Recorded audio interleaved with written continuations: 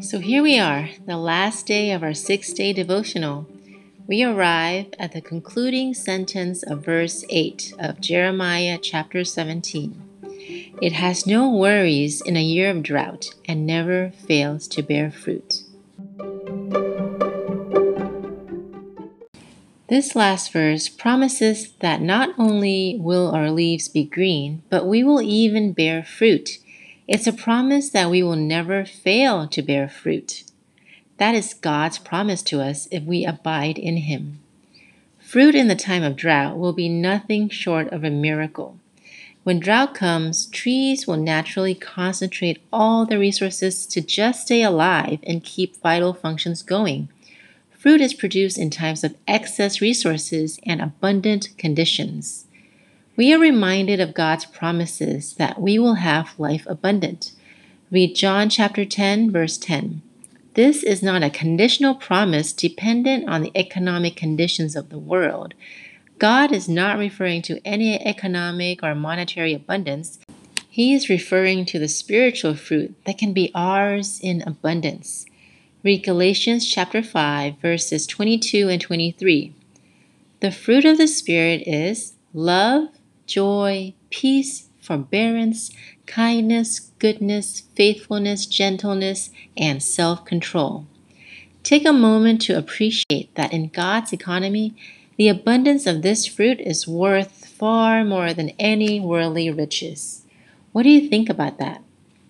We must recognize that an abundant life in the Spirit is not a promise that is handed out without condition. What do I mean by that? Yes, God gives us unconditional love, but we can only receive His promises if we do our part. Whether this promise is fulfilled or not depends on us. How?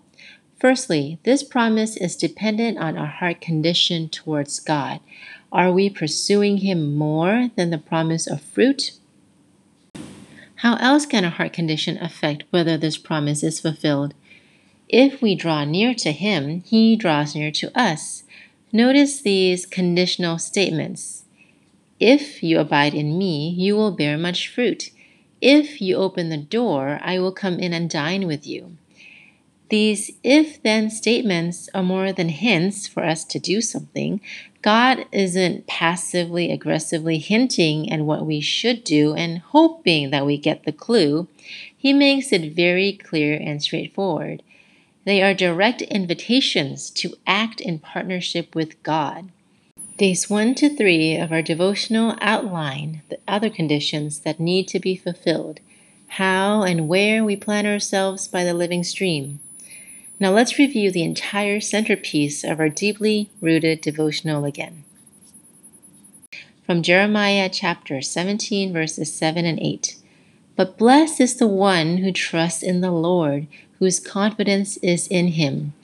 They will be like a tree planted by the water that sends out its roots by the stream.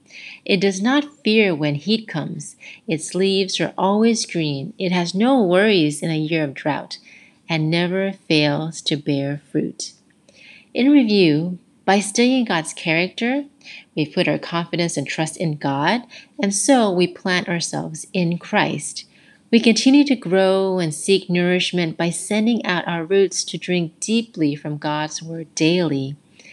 We then trust the process of the continual prep work of spiritual strengthening, and so trust that we can have courage when troubles come. Our spiritual lives prosper even when all around us is dry and dead. We even bear fruit in all seasons. I've been so blessed to study these 2 verses and share this devotional with you. Personally, it's another spiritual marker for me in my relationship with our Lord. I sincerely pray that the outflow of my reflections and writing has encouraged you in some way. I'd love to hear from you and learn from you as well. Let's keep growing and going together. Until next time, thank you.